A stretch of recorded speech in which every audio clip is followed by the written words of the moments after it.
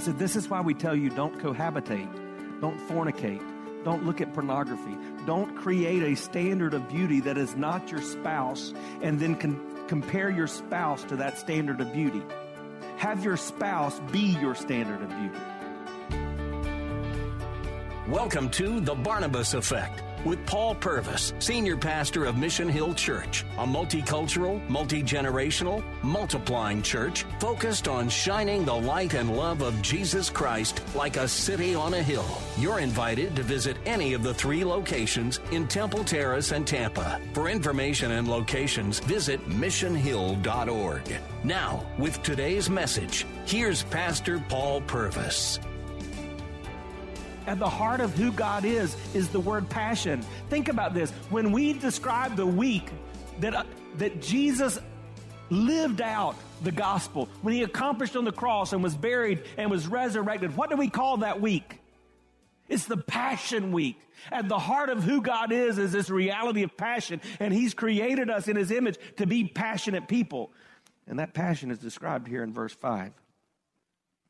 Your 2 breasts are like 2 fawns, twins of a gazelle that graze among the lilies. We've already discussed that Scripture teaches clearly a comfort level with the body and the understanding that a husband is to find satisfaction in that body of his wife. And just as that man is to do his best to understand that emotional need, by caring for her body, the wife recognizes that need to meet physically of her husband. By the way, it's pretty clear by this point she's not clothed in flannel PJs. But I want you to think about that description.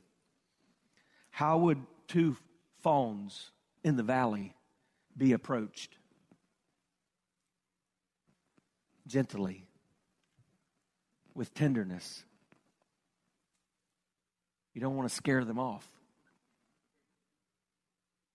I want to remind men that a sexual relationship is not a time to try to demonstrate what you try to demonstrate when you're working out at the gym. It's not your He-Man moment. You're not King of the Mountain or Conan the Barbarian. Second, I want you to understand again that a sexual relationship in the context of marriage or any other way, must never cause physical harm or violence. That is not God-honoring. That's a perversion of reality that has been taken out because of modern secular writing and film. Look at verse 6. Until the day breathes and the shadows flee, I will go away to the mountain of myrrh and the hill of frankincense. Now, I don't know what he's talking about for real there, but in the last chapter when he talked about the mountains of separation, we know where he was going. And here, I just want you to see, that's where Lionel Richie got the words to that old gospel song, All Night Long. Because he says, until the day breathes and the shadows flee. It's sensual. Now, why is this so important? Husbands and wives, I want you to understand something in light of what we've learned about God-honoring sex. Your spouse is the only God-honoring way for you to experience that sexual passion that God's given you. Anything else is sin. So wives, if you're not working at this to make this a sensual reality in that relationship, it really does open the door for temptation and the things that would call men. If you're not taking seriously that strategic part of making sure this is an enjoyable moment for your wife, it opens the door for temptation and sin. Which leads to the third thing. God-honoring sex is securing. It's securing because trust is an essential characteristic for God-honoring sex.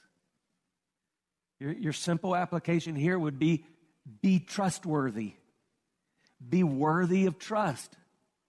Live your life in such a way that you can be trusted, and so that you garner trust for the one that cares about you. It's crazy that society has made fun of our Vice President Mike Pence because of his adherence to what is called the Billy Graham rule. That he's decided that he will never be alone with another woman that's not his wife. Why would he make that rule? It's not for everybody else. It's to garner trust with her. Why do I make sure my wife can pick up my phone at any time and see what I've been looking at or who I've been texting? Because it garners trust.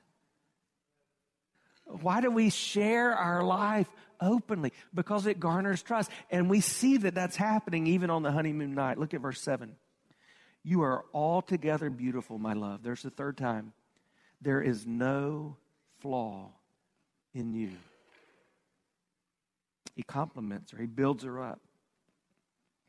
I want you to think about just that difference. And I'm giving some stereotypes, and so 100% of people don't fit into this. But in general, even in a Christian setting, on that honeymoon night, I mean, the man has been waiting. He's excited. He is so thrilled about the moment. And so if not careful, he's going to burst out of that shower, ready to go, singing that song, Let's Get It On. I mean, Marvin Gaye, whatever. And typically that's not the case with a woman. There's typically more of a shyness, more of an awareness of unsettled. I'm not sure of this. I heard the story of this husband and wife. They were on their honeymoon night, and they had saved themselves for marriage, and they were both a little nervous, and so they decided we're going to ease into this. And so they decided to take a shower in the dark together. But unbeknownst to them, they're in the hotel. They were a little confused with the bathtub drain, and not too long into the process, the tub began to overflow. And they found themselves there with the lights turned off, mopping up the floor with towels. I mean, things just weren't working out quite like they had expected. I would just say to you, these are moments to be sensitive, to be compassionate, to admire one another. This is not a time where to look and go, whoa, a few too many raisin cakes, hey? That's just not okay. Look at verse 8. Come with me from Lebanon, my bride. Come with me from Lebanon. Depart from the peak of Amana, from the peak of Senir and Hermon and the dens of lions, from the mountains of leopards. You have captivated my heart, my sister, my bride. You've captivated my heart with one glance of your eyes, with one jewel of your necklace. You are the one for me, he's saying. Look at verse 10. How beautiful is your love, my sister, my bride. How much better is your love than wine, and the fragrance of your oils than any spice. Your lips drip nectar, my bride. Honey and milk are under your tongue. The fragrance of your garments is like the fragrance of Lebanon. Now just think about honey and milk are under your tongue. This was not a peck on the cheek kiss. I mean, this is getting sensual. And in the context of this relationship, there is security. There's an awareness that they are for one another. God has given them to each other. That is better than wine. Charles Spurgeon, the old English preacher, explained why God-honoring sex is better than wine. He said it's enjoyed without question because it's biblical. It never turns sour. It never produces ill effects. And it always produces a sacred exhilaration. And that leads me to perhaps the most surprising word in all of this talk. God-honoring sex is sacred. It's a holy moment. Well, why in the world would I say that? I can't wait to tell you. Look at verse 12. A garden locked is my sister, my bride, a spring locked, a fountain sealed. Your shoots are an orchard of pomegranates with all choicest fruits, henna with nard and saffron and calamus and cinnamon, with all the trees of frankincense, myrrh and aloes and all choice spices, a garden fountain, a well of living water, and flowing streams from Lebanon. Awake, O north wind, and come. O south wind, blow upon my garden. let its spices flow. And then the response of the bride. Let my beloved come to his garden and eat its choicest fruits. Wow. Solomon describes his bride as a garden lot. What do you think that speaks of? I believe it speaks of her virginity. That's the only really way to tackle this passage. In an ancient wedding, not only would the couple go to that adjoining room, what would take place after the consummation of the wedding is that the bed sheets would be brought out for the fathers to examine. And there would be evidence on the bed sheets of the virginity of the bride. If there were not, the father of the bride could be into great trouble for deception. But it was looked at as such a holy moment, even those outside of the couple's family would know of its sacredness. But I want to take you back even further than that. I want to take you back to the beginning of the book. Genesis chapter 2, verse 24 says, "Therefore a man shall leave his father and his mother and hold fast to his wife, and they shall become one flesh." There in the Garden of Eden, you have the first illustration that human beings are created in such a way that the sexual relationship is literally an outward picture of the inward reality of two becoming one. You are physically joined together because for the rest of your life, you're intended to be emotionally and spiritually joined together. God honoring sex is a physical representation of the spiritual realization of what God intends to take place in marriage. And we know that even because of the ancient words that were used.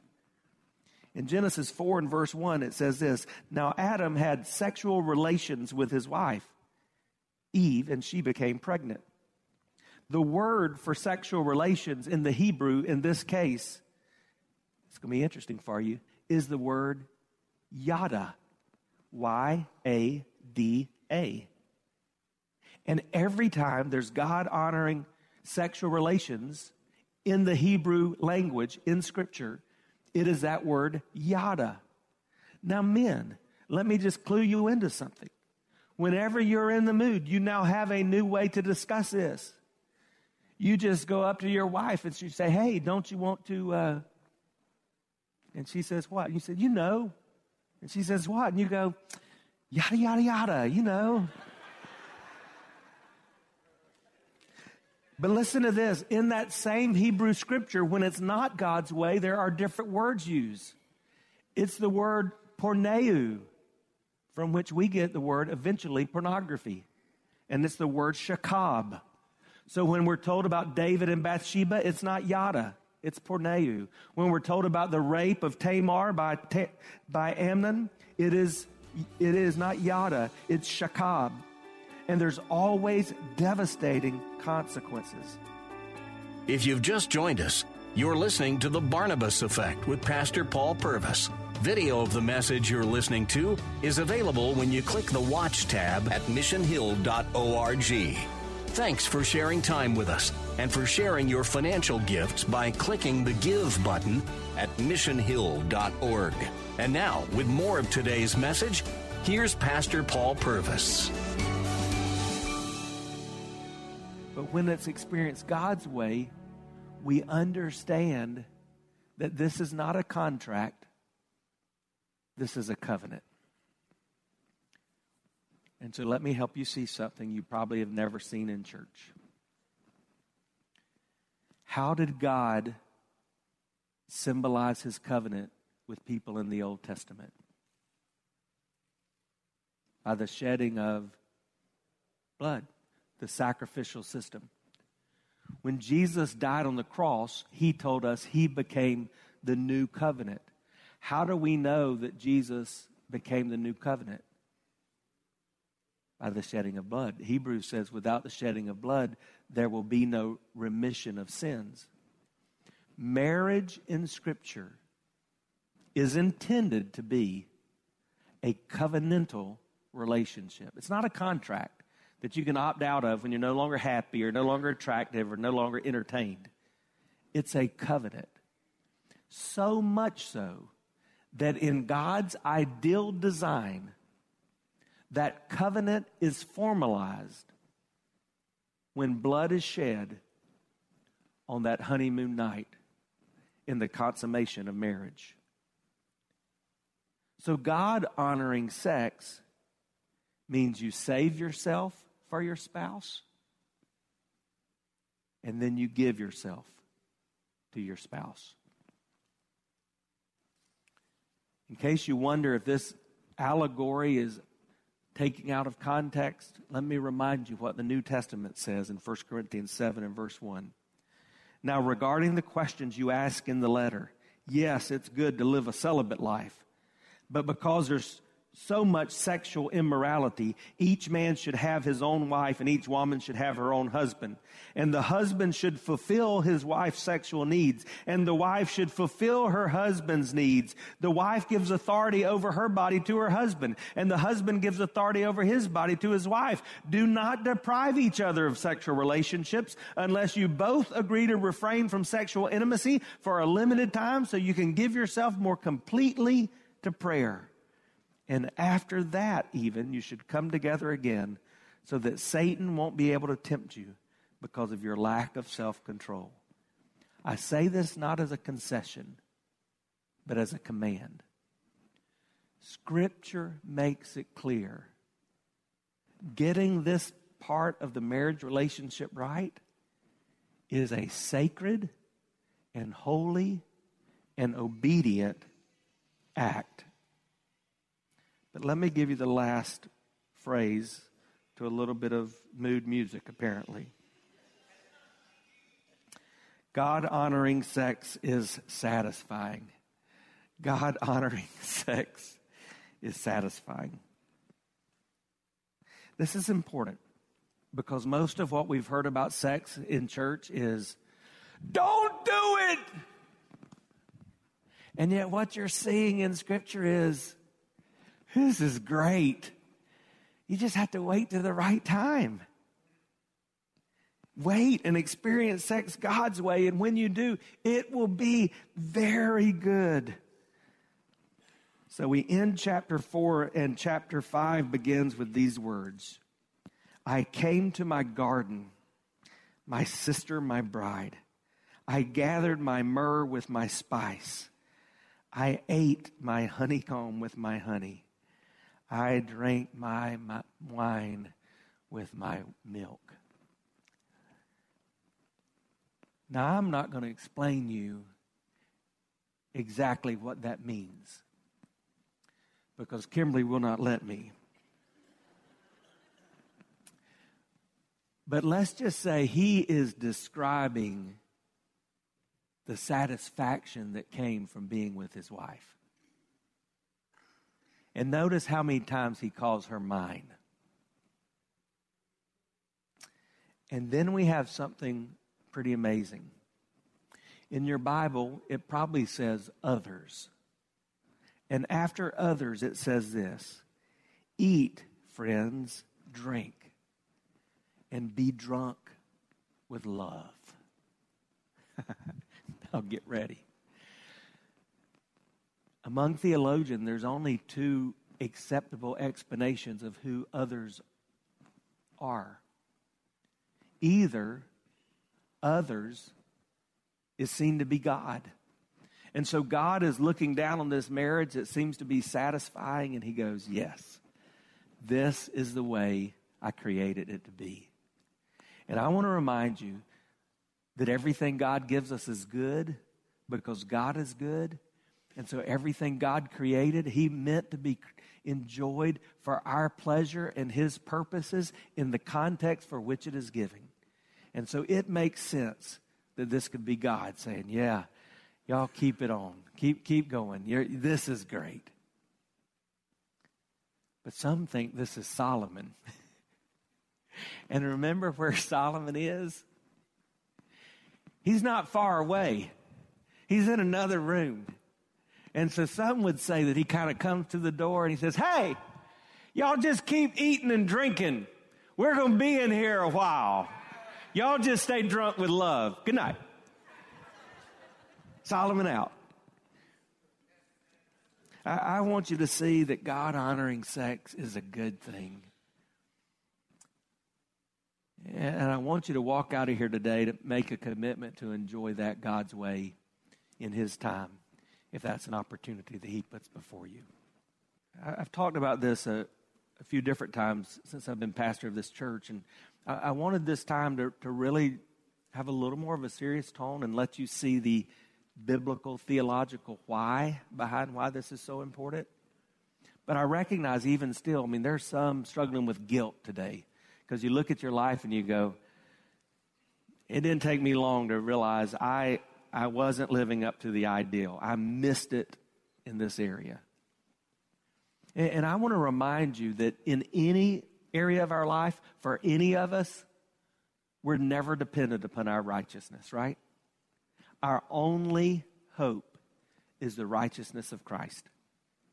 And so if that's you living under the guilt of past sinful decisions,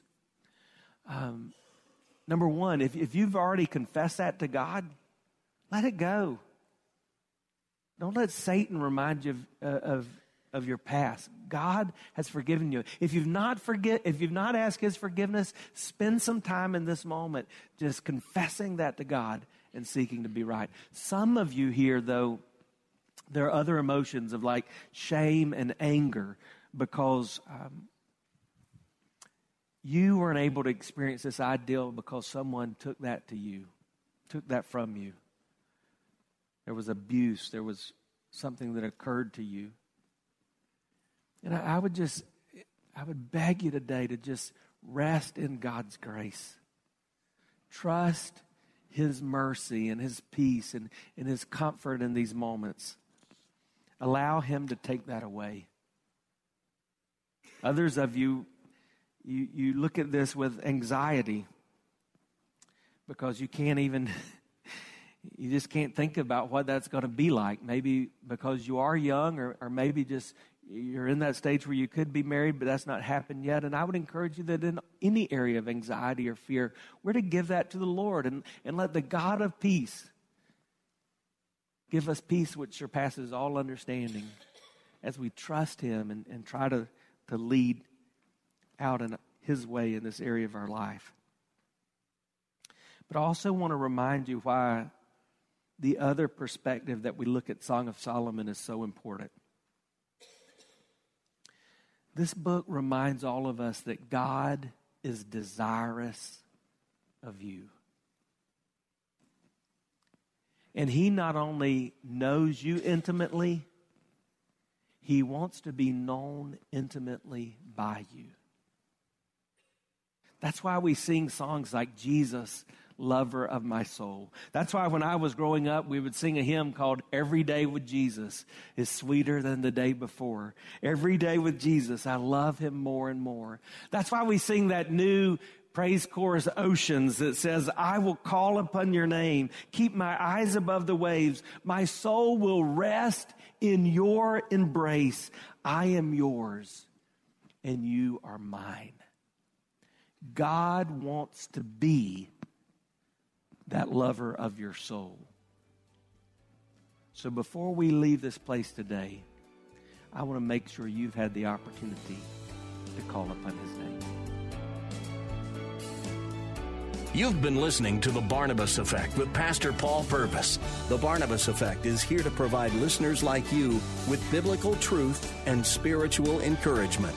But it can't be done without your financial support. Go to missionhill.org and click on the Give tab.